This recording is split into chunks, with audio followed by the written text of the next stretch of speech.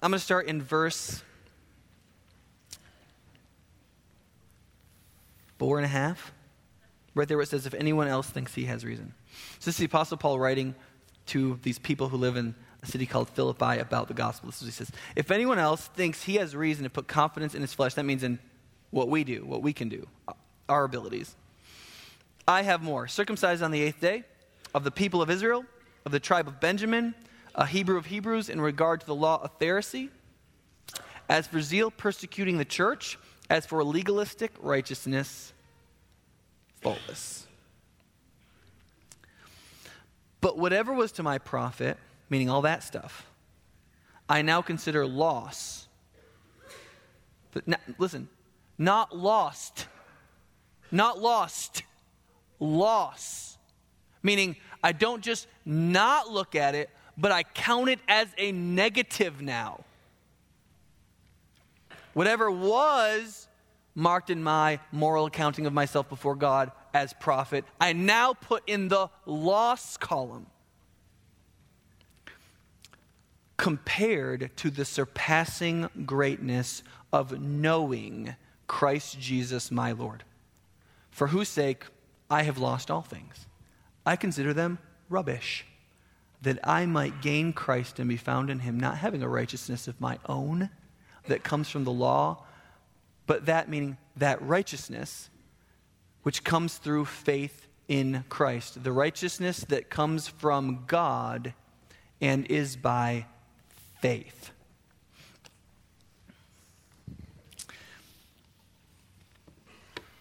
Some of you like Bono, the lead singer of U2, some of you don't. But if you don't think In the Name of Love is one of the greatest rock songs ever, I love you, but I don't understand you. He was once asked what he thought was the most revolutionary idea in the world. And he said something, this isn't a direct quote, but I understand karma, I am banking on grace. One of his songs says, grace is the name of a girl, it is also a thought that transformed the world.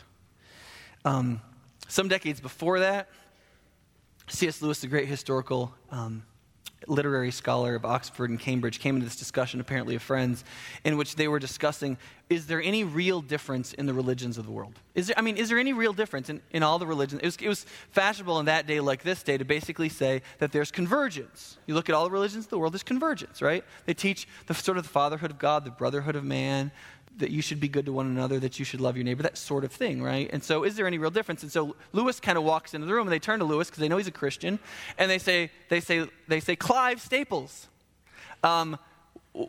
is there any real difference? What's the real difference between Christianity, what you believe in, all the rest of the religions of the world? He says, well, that's easy. Grace.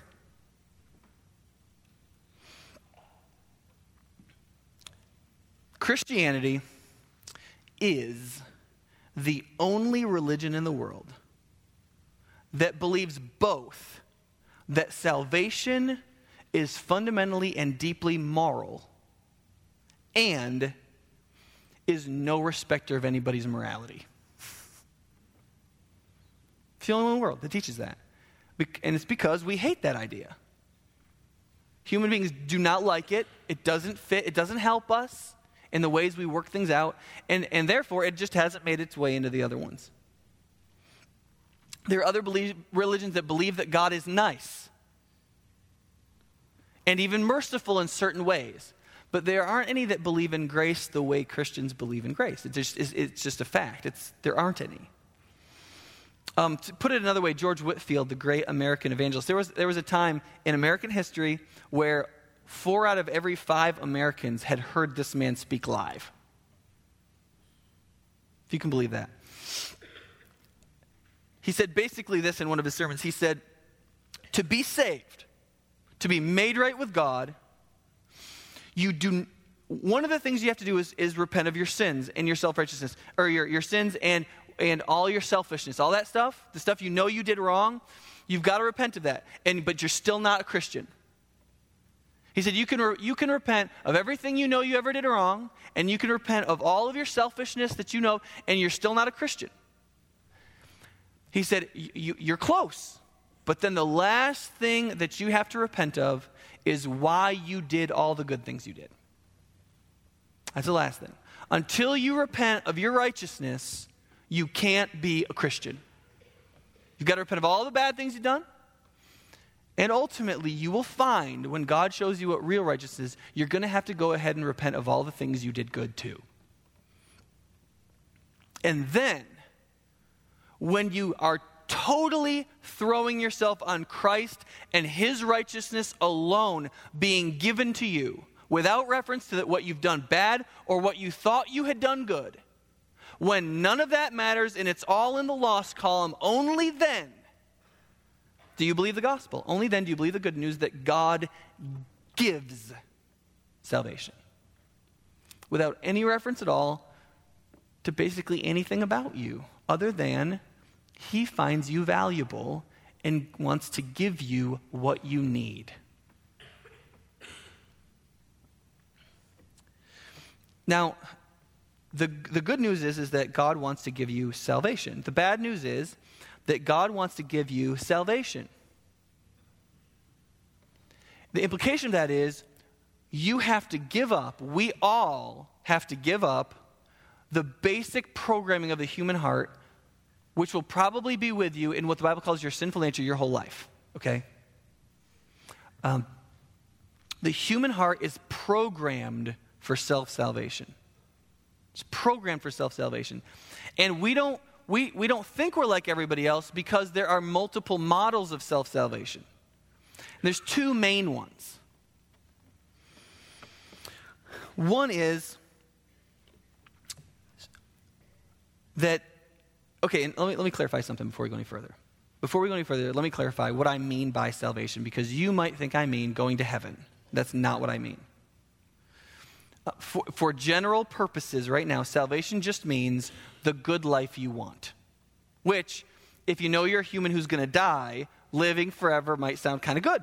So going to heaven as part of that package, it's pretty good. And if you really believe in immortality, and we don't live very long, you might think that's a pretty big part of salvation. I tend to. But it means everything we're after. Meaning, significance, hope, direction, some sense of understanding of who the world really is, a sense of acceptance, whatever comforts we hope for, whatever profit, whatever happiness we hope for, is our view of salvation. Now, that might not be the one God wants us to have, but everybody has in their mind something thereafter, and that is your concept of salvation. And there are a few ways to try to get that. And one is basically the irreligious approach. It is the, thank you very much for all of your advice. Religious people, moral people, political people, social people, teachers in high school, whatever. Thank you very much for your advice. But listen, the most important thing I need to have to make sure I get the salvation I'm after is freedom. I've got to be able to do what I want to do. Because if I don't have that, what's going to happen? I'm going to lose the opportunities that I need to grasp my salvation. And so if I believe in lifelong monogamous fidelity in marriage, what's going to happen when my husband or wife turns into a jerk and I know another person who's interested in me who would treat me better? Or, what if morality says thou shalt not steal, and I've got a really good opportunity to Shanghai somebody in a business deal or in something where, I can really make out well? Or the idea of respecting other people. Well, what if I really can nickel and dime everybody that works for me and make a lot more money? Or what if morality is going to get in my way? Listen, morality is going to get in your way, right? Okay, honestly. Raise your hand if it has never happened to you that you wanted to do something and on some level you just really thought it was wrong and you were like, ah. Has that not is there anybody that hasn't happened to this week? Right? Happens all the time. All the time. I went to the Desiring God conference, right? With Shirley and Fran Dietrich, right? So Shirley and I, we pulled into this gas station, right? We're just buying stuff at the gas station. I'm just getting Twizzlers, that's it, right? But when I walk up to the counter, what's at the counter? Hustler magazine. I'm not allowed to have Hustler magazine, but I want one. Of course I want one, but I can't have one. So I didn't buy one. And that's one of the reasons I travel with Shirley. She would have grabbed one of those wine bottles, broke it, and just cut me deep. I mean, it's not an option. You know? But I've been a Christian, I don't know, 18 years or something like that. I figured by now I wouldn't want me any porn, but I sure do. But I can't have any because morality is getting in my way. And listen, I'm just on a different salvation model. I'm just believing Jesus is going to give me what I need. It's the model I'm on. I'm not on that model anymore. But that model is used by a lot of people, isn't it? And it's used by most of us some of the time to a certain amount, right? But there's a whole nother model. There's the religious model, right? There are these rules out there, and if I follow them and if I work them, I'm going to know the right people, be with the right people, be respected by the right people. People will trust me. That's good. You can get ahead if people trust you. You can get ahead if people think you're a bright, upstanding kind of person. Because, all those young rebels, who has the power? All the old people have the power and the money. And so there's only a few Google starters and Facebook starters, okay? The chance that you're going to be one of these people just starts up a multi-billion-dollar whatever, okay, not going to happen. It's not going to happen, right? For most of us. So that means we got to get the old people to give us a job and money and the stuff we want. Right? And the best way to get that is to be good and play by their rules and to do their stuff and to get in position and blah, blah, blah, blah, blah. And listen, I know we're way too sophisticated to think that's true about us. But deep down, most of us really believe that if I live a good life, I ought to get a good life.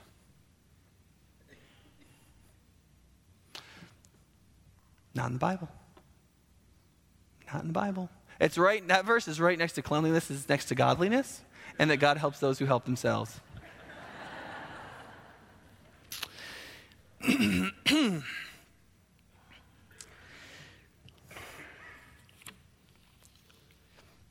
Grace is the idea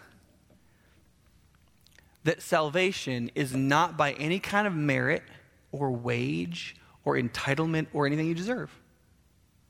The way God relates to you, what he gives you, how he blesses you, all that stuff has nothing to do with what you deserve. Nothing. That doesn't mean that God doesn't bless people who follow him. He does. And it doesn't mean that God doesn't exert discipline or even judgment on people who don't. He does. But it's not zero sum. It's not in direct proportion. God is free and chooses, kind of like a parent. It's not all accounted for. He does what he wants to do. And some people he blesses, it's stupid. You're like, what? Are you serious? And it can be really frustrating. Like you've met the person who's like good looking and rich and has the incredible spouse and drives that really nice, but is also godly and relatively humble. And you're like, is there some point where like, you just kind of cut it off? God, what's the deal here? Seriously? There's this point in David's life. I don't know if you remember this. He's become king. He's in a castle. He has all this money. He's the man. And he decides he's going to have an affair. So he has an affair with this woman, Bathsheba, right? And do you remember what God says when he rebukes him? This is what he says. He goes, David, you are a shepherd boy in the middle of nowhere. You were nowhere, right? And then he says, and I picked you, and I gifted you, I raised you up, and I made you king, and I gave you victory. And then, do you remember what he says? He says, if that hadn't been enough, what does he say? I would have given you even more. I would have given you even more. And you're like, what? Like, I'm reading the Bible, I'm like, how about me? Can I have a castle? I haven't had an affair. It doesn't work that way, right? It's grace. God just does what he wants. He's free. And one of the things he wanted to do was to offer salvation to everybody, and it has nothing to do with how much you merit it whether you deserve it, whether you feel like you're entitled to it, or anything like that. It's simply God decided he wanted to. It was just favor because he had compassion because of our situation. Because he loves us. And because he's merciful. Do you notice that column, the column over there, that has everything to do with who? God, right? What does the other column have everything to do with? Us, right?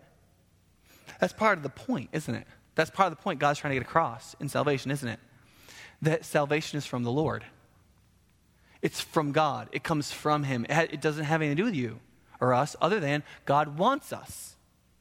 He wants to save us. He wants to exert his compassion on us. He wants to care for us. He wants to save us. He doesn't want to leave us where we are. He is the sort of being that enjoys to deliver from trouble and pain, and he likes to do that. And that's the only reason he does it.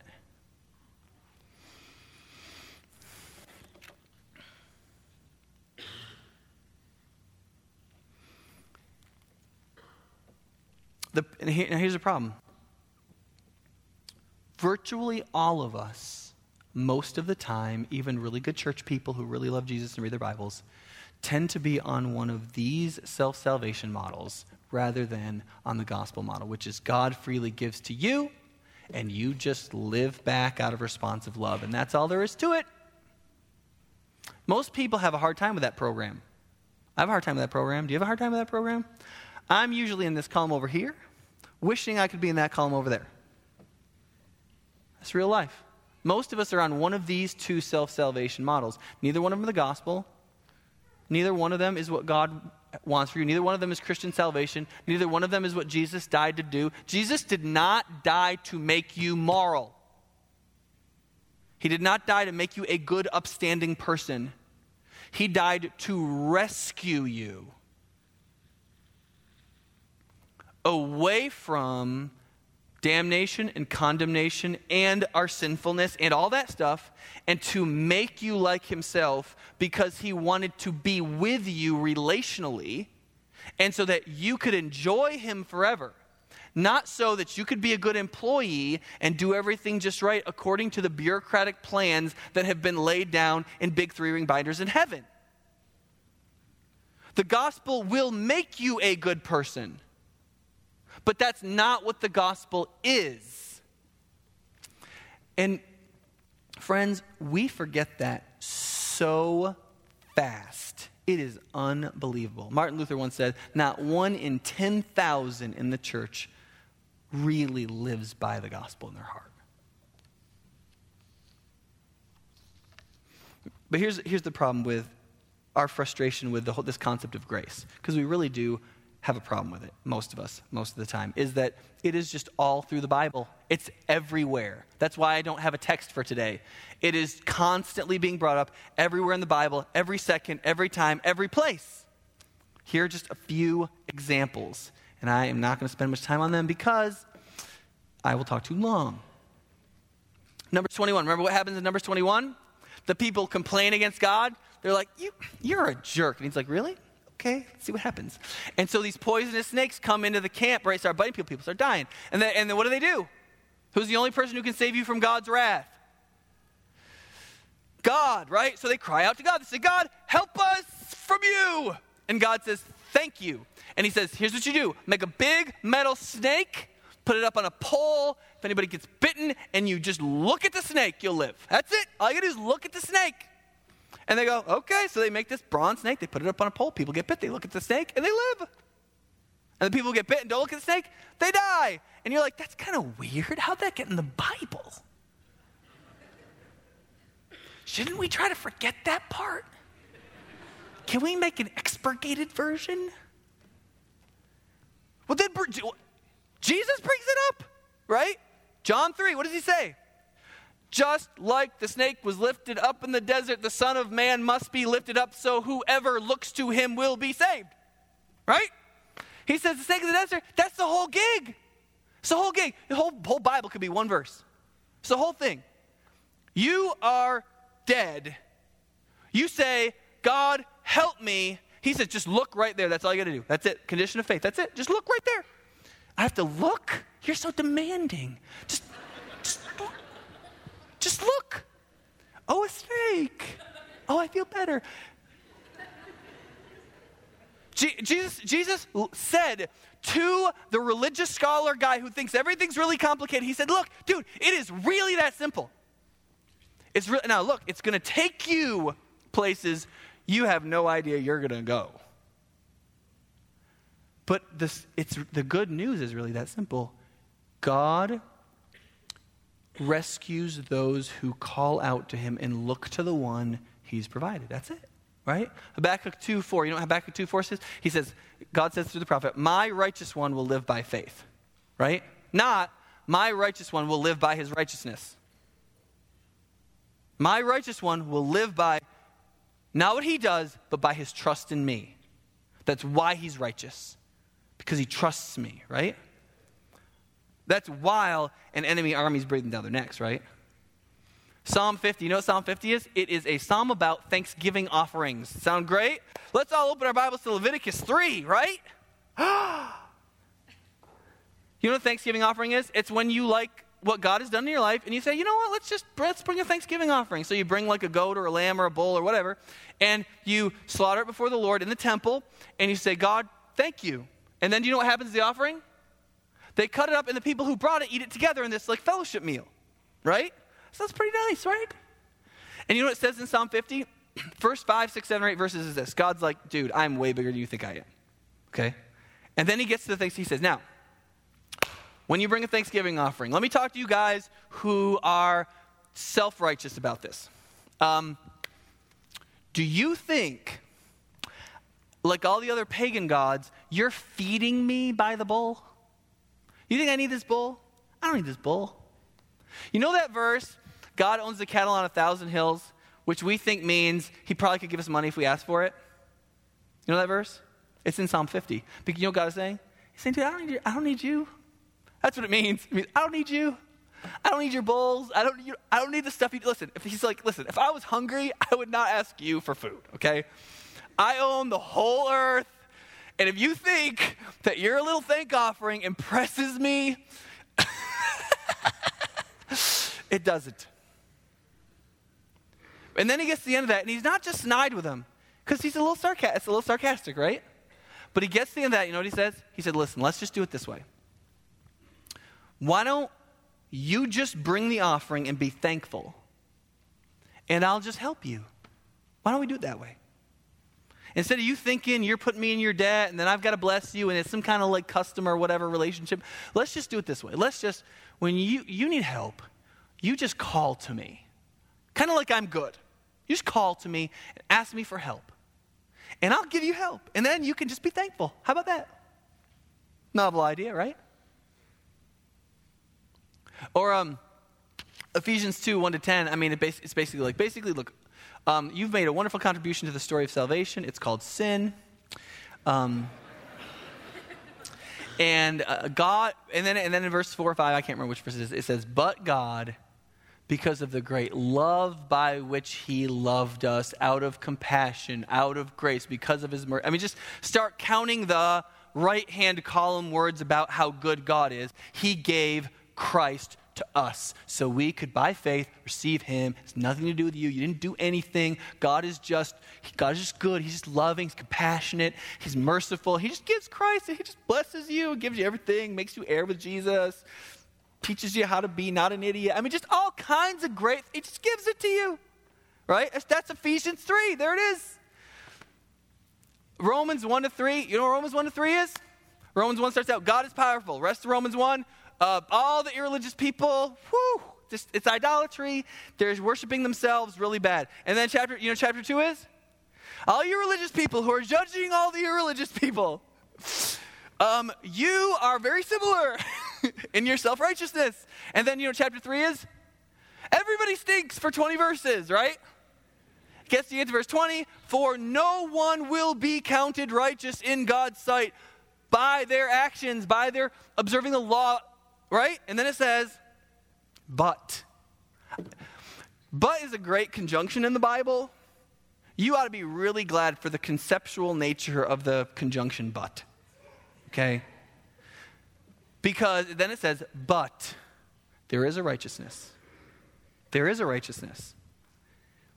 Apart from law that has been made known, to which the law and the prophets, they talk about it, but they aren't it. And it comes by faith in Jesus Christ, looking to the one God has prepared, right? Galatians, we just don't have time for this. There's this part in Hebrews 11 where the author is going on about all these people who had great faith, and then he gets to one place like, look, we don't have time to write about this guy and this guy and this guy and this guy and this guy and this guy and this guy and this guy, so I'm just going to move on. And that's what it's like when you're trying to do a biblical theology of grace. I'm just telling you, it just keeps going.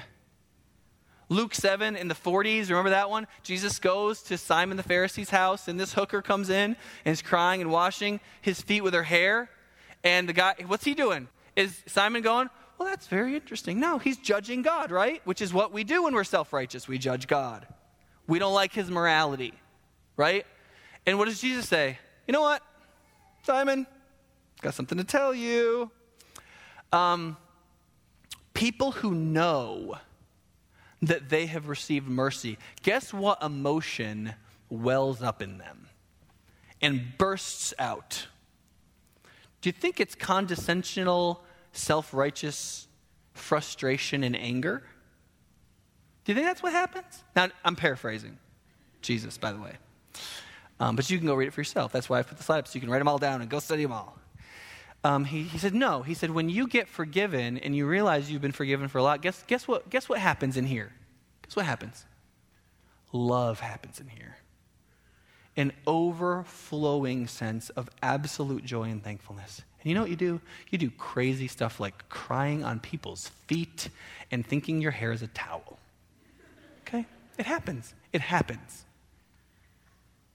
People do not normal things. But guess what happens when you think you're a pretty good person and people who live good lives deserve good lives? You get angry at that kind of person. You get mad. And here's one of the things that's really important to recognize. The self-righteous, the people who self-save, you and me, when we self-save through self-righteousness, we are at a disadvantage salvationally to the profligate. Do you know that? Do you know that we're in much more spiritual danger than the irreligious, unrighteous, freedom-loving, libertine person? Do you know that? And here's why. It's not because it's more wicked. In a way, maybe you can make the argument, but that's not the biblical reason. The biblical reason is that the barb on the hook of self-righteousness is bigger. It is so much harder to get free of self-righteousness. Think about it. Let me tell you a little story. Let's say my wife and I are sitting in a room and she comes to me. She has a little Excel spreadsheet in her hand, printed out, and she says, Nick, turns out we're out of money. Now, how am I going to respond to that statement? Nick, we're out of money. Well, it depends, doesn't it? It depends. Now, if we just spent the last 5 years eating a lot of Santa Fe beans and rice, trying to save every penny to try to make a certain amount of financial progress to accomplish certain goals, what is my response likely to be? Frustration, anger. This is participatory, right? I'm going to be mad, right? I'm going to be mad. Be like, baby, what do you mean we're out of money? Have you been buying baskets and decorative things again?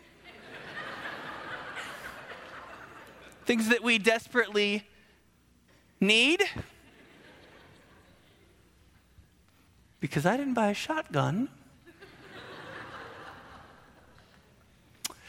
And I've not upgraded my 1999 Saturn SL2. So, let's step outside. Right? Now, if instead we had been cruising around the Mediterranean and the French Riviera for the last 14 months, what would I say? Well, it's been fun. I guess it's time to go home, right? Now, that's a drastic oversimplification, right, of what I'm just about to say. You know where I'm going, and you know that that's an oversimplification. But if you've been libertine and you've just been spending, and just, you've just been living in the moment. You've just been, and then you just realize this isn't going anywhere anymore. And you go, you know what? I think I done screwed up. And I think I'm going to try something different. And then God goes, just look there. Just look there. Just believe in Jesus. Just follow him. Just realize what he's done for you. That's all. That's it. You don't got to cut yourself or jump off a cliff or go to whatever. You don't have to do any of that. Just look to Jesus and you'll be saved. He'll transform everything about you. Loves you desperately. Just loves you. Got himself nailed to a piece of wood to bleed to death for you. Just look to him. That's it, right? That doesn't sound that bad. That just makes us religious people angry, is what it does. Be like, what? Can't we have a pledge class or something? Just a little something. A little, You see, if you think you've been good all this time, saving up stuff God owes us, right? I've been a good person. I deserve a good life. God ought to bless me. And then you realize, and then somebody comes and be like, look, it just isn't worth it. That bank you've been making deposits online to, it doesn't even exist. You're going to be mad, aren't you? You're going to be mad. Be like, oh, I've been saving $700 a month on our income in a bank for my retirement, for my big God-blessing, good life payoff, and you're telling me that bank isn't even there? No, his name was Madoff, right? It doesn't work, See, you're going to be really mad. And see, that's the problem. You don't want to give up. You've heard of the statement, chasing bad money with good money, right? Sending good money after bad. That's what self-righteousness does. It doesn't want to give up. It doesn't want to stop. It just wants to keep going. No, I'm going to stick with this, even if I have to argue with God himself, right? Right? And the thing about self-righteousness is even when crazy stuff happens, it doesn't get it. Self-righteousness has this ability to just be totally oblivious. You think irreligious, libertine, freedom-loving people, I'll do whatever I want people are oblivious? Try self-righteous people, okay? Right. There's this place in the Bible in Isaiah, a couple pages behind here. We're not there yet. Hold on. Here's the problem. Here's what you need to know. If you don't realize, if you're full of this self-salvation on the self-righteousness side, what Keller calls religion in the book we're doing, and you don't realize it, this is what's going to happen to you, one of these four things. Or you're going to believe the gospel at some point and go, Either you're going to get sick of it, and you're just going to ditch God, and you're going to ditch the religious thing, you're going to try the irreligious thing, and you're just going to call whatever you did here your religious phase, condescendingly. Or you're just going to work harder and make it worse. You're going to be more self-righteous and still more despairing at the same time, which is just super. It makes you a great person to be around, too. Or you're going to look for another message or messenger. You're just going to be like, look, if the guy at that church isn't going to tell me that I'm fantastic and that God's going to bless me and that people who deserve good lives get good lives and God helps those who help themselves and, Jesus is your therapy helper, then I'll just go find somebody else, right? There's more churches. There's more messengers. There's more TV talk show people. Or you're going to self-bless, which means you're essentially going to become a self-denying hypocrite. You're going to go, well, God really isn't up to speed on his blessing me tab, so I'm just going to go ahead and take a little bit of this. Do you ever wonder how ministers have decade-long affairs while they preach really powerfully? You ever wonder how that works? How does that work? How do you compartmentalize that? How do you go commit adultery and then go to church and just preach like crazy?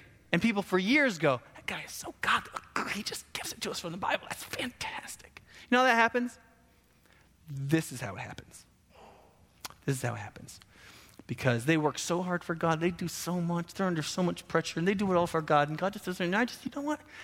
I just deserve a little something, I deserve a little comfort.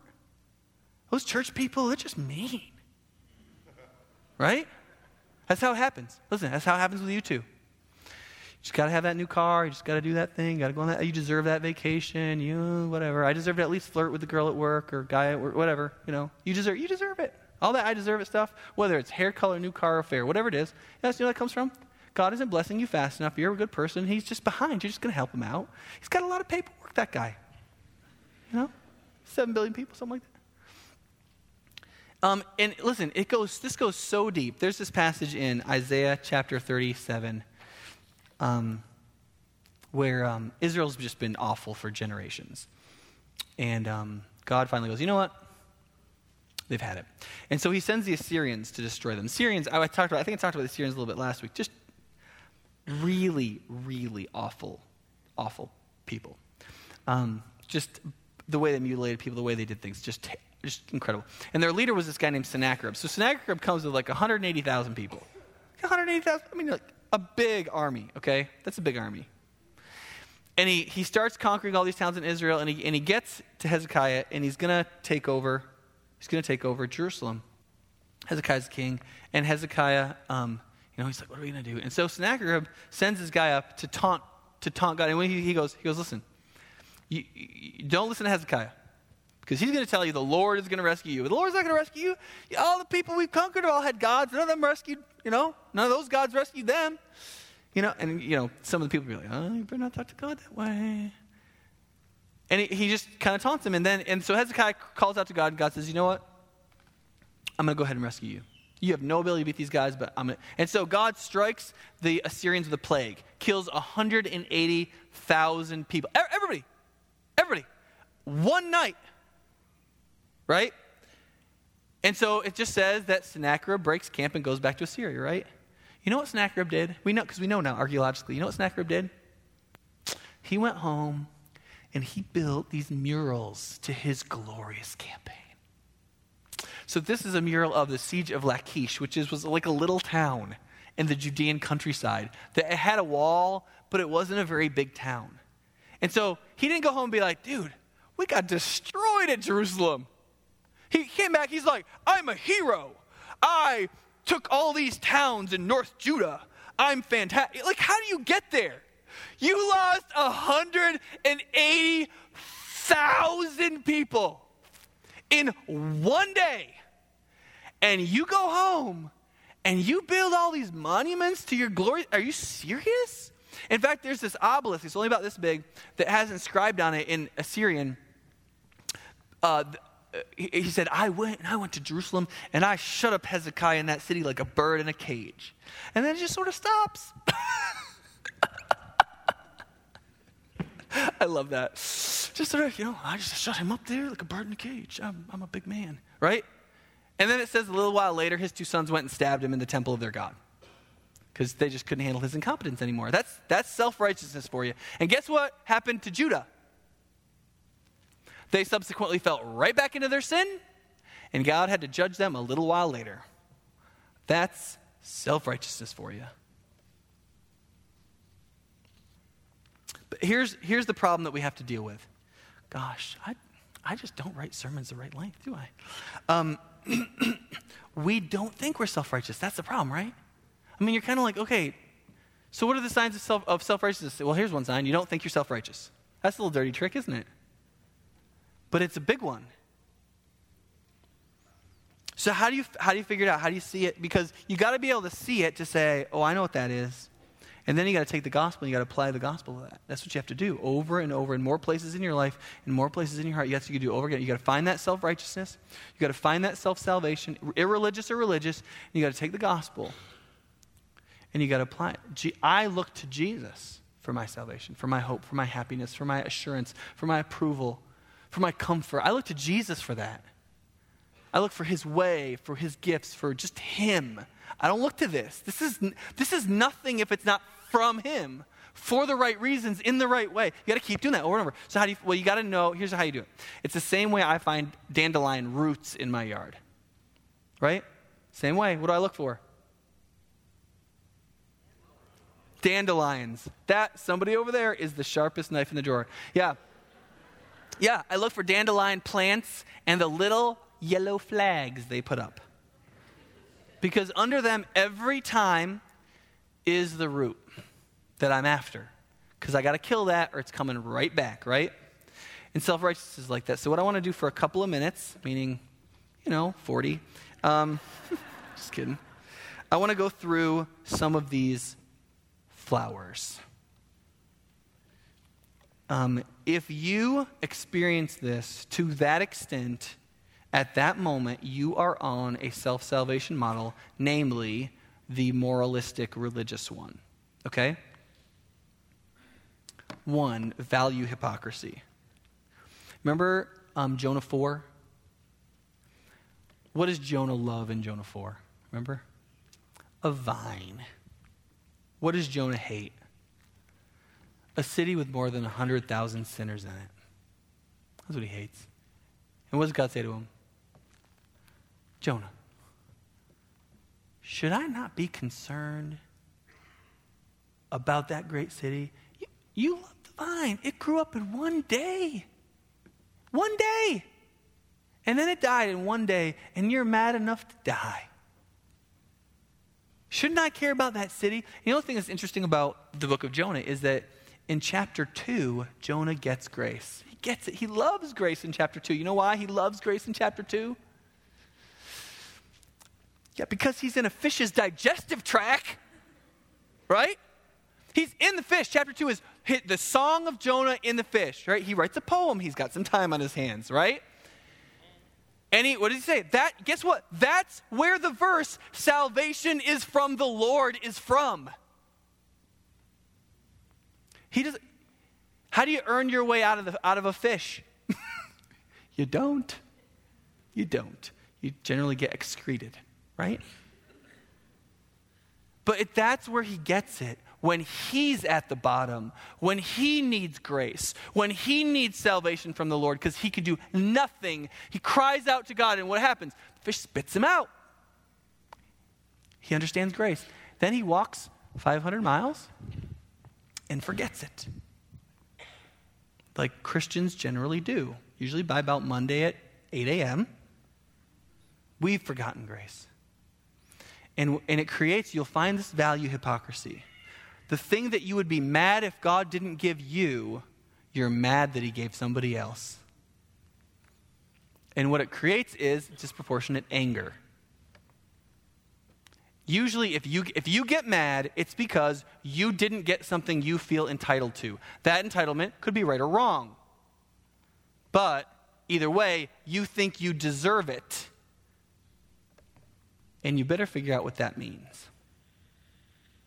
That's one of the reasons Paul said, any man who has consistent outbursts of anger cannot lead the church. Why?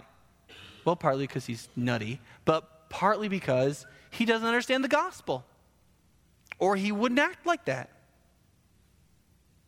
The third is to sin while feeling justified. Why I said self-blessing. You sin, but you feel like it's kind of okay because you deserve it. That's religion. Accusations against God's morality. Remember with Jonah, God says, Jonah, you angry? He said, I'm angry. Oh no, you know what God says to Jonah? He says, Jonah, do you have any right to be angry? That's what God says. And what does Jonah say? He doesn't really answer the question, does he? He goes, I'm angry enough to die. I am angry. And God's like, yeah, you're a grown-up, Jonah. Right? You know, you're kind of like, he's like, I'm angry. Well, do you have any right to be angry? And you know what Jonah says? He says, this is just what I knew this was going to happen. I knew this was going to happen when I was back in Israel. I knew you would do this. I knew that if I came here and if I told these people, they would turn and you would forgive them. I knew you would forgive them. And God's like, you're very perceptive.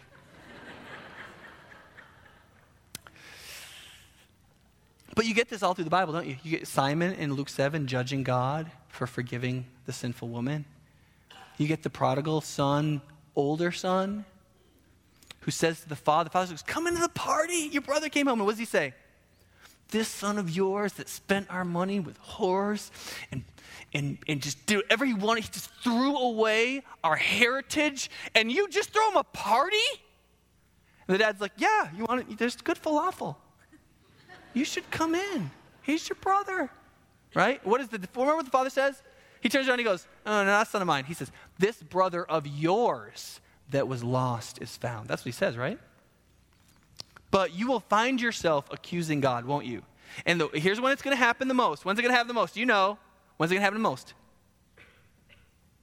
When you experience pain and suffering, right? Why did God let me suffer? Right? That somebody's going to die, you're going to get cancer, you're going to lose your job, something bad is going to happen to you, and you're going to say, if God is so good, why does he allow suffering?